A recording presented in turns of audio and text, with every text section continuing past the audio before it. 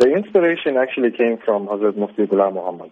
I was visiting him one day at the Mazar and we were talking about apps. And he had this idea that he wants to put the Habibul Awrad, the book by Hazrat Khaja Habib Ali Shah, onto the mobile platform.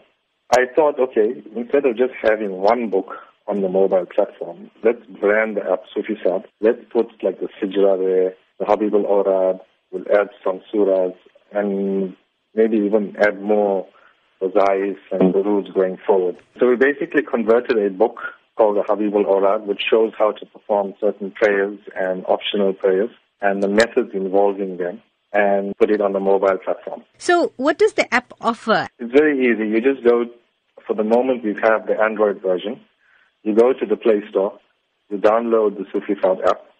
You won't need any data after the initial download, so you don't need to worry about finishing your data bundles and stuff like that.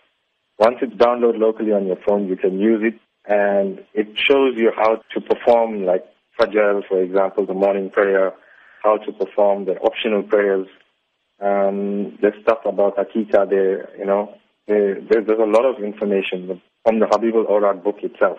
And going forward, we want to add more books on it and more hadiths, want to add more surahs. Eventually, we'd like to have the entire Quran there as well. Now, does it also include some facts about Hazrat Badsha Peer because of the universality of Badsha Peer, especially with Durban audiences? Yes, it does. We've got an entire section on Hazrat Badsha Peer and his history. We've also got a section of Hazrat Sufi Sab and his history.